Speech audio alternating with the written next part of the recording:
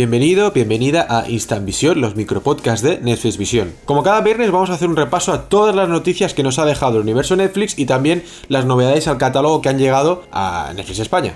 Y empezamos como siempre por las noticias, y esta es quizás la más importante de esta semana. José Padilla, co-creador de Narcos, vuelve a Netflix para crear otra serie, pero en este caso será original de Netflix 100% brasileña.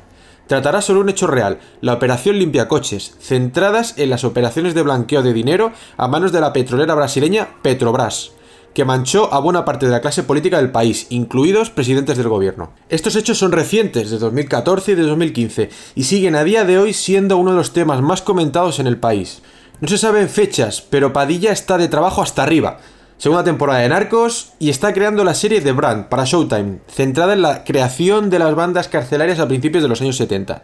Así que el nuevo proyecto de Padilla y Netflix podría tardar más de lo que pensamos. Gypsy, thriller psicológico original de Netflix, que se anunció hace ya algún tiempo, ya tiene protagonista y es de relumbrón, Naomi Watts. Netflix se hace con los derechos globales, exceptuando Canadá, de la serie Travelers, un drama sci-fi con viajes en el tiempo.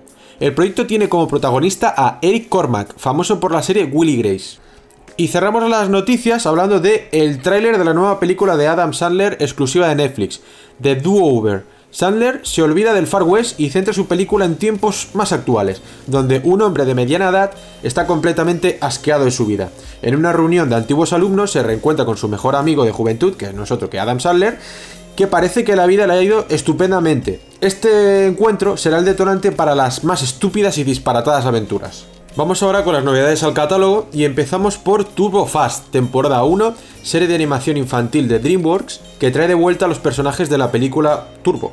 Jack y su gemela es una película de Adam Sandler en el que el propio Sandler hace los dos papeles protagonistas, el de Jack y el de su gemela.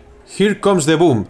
Kevin James, amiguete de Adam Sandler, protagoniza esta comedia tontorrona donde interpreta a un profesor de física quien tiene la brillante idea de ganar dinero para su instituto metiéndose a luchador de MMA, lo que viene a ser las artes marciales mixtas.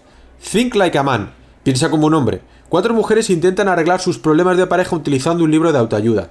Todo se revuelve cuando ellos descubren el libro. The Raid Redemption. Cinta indonesia que se ha convertido en un clásico moderno de la acción y artes marciales. Durante una redada, un grupo de fuerzas especiales queda atrapado en un edificio lleno de sicarios del narcotraficante que esperan atrapar. Para salir con vida de allí, la única opción es liarse a mamporrazos. De largo, lo mejor que has añadido esta semana. Mac and Devin Go to the High School. Iniciamos el ciclo de Snoop Dogg con esta película. Devin es un brillante alumno de instituto que está completamente centrado en sus estudios. Cuando Mac, un repetidor del curso metido a camello de poca monta, entra en escena, la antigua vida de Mac salta completamente por los aires. Reincarnated, documental sobre el viaje místico de Snoop Dogg a Jamaica para bautizarse como Rastafari y recibir el nombre de Snoop Lion. Este documental no tiene pista de doblaje en castellano, sí en español latino. Patton Oswalt, Talking for Clothing, monólogo grabado en San Francisco del cómico americano Patton Oswalt. Y cerramos las incorporaciones al catálogo de Netflix España con Catching the Sun, documental que se centra en el auge de la energía solar y cómo afecta a los desempleados americanos. Y con esto cerramos ya el Instantvision de esta semana, que como podéis haber visto, Adam Sandler, todos los caminos parecían llevar a Adam Sandler, mucho Snoop Dogg, una semanita algo flojita, tanto en noticias como en incorporaciones. Seguramente la próxima se verá bastante más interesante. Lo dicho, yo soy Richard y nos vemos en un próximo programa. Hasta la vista.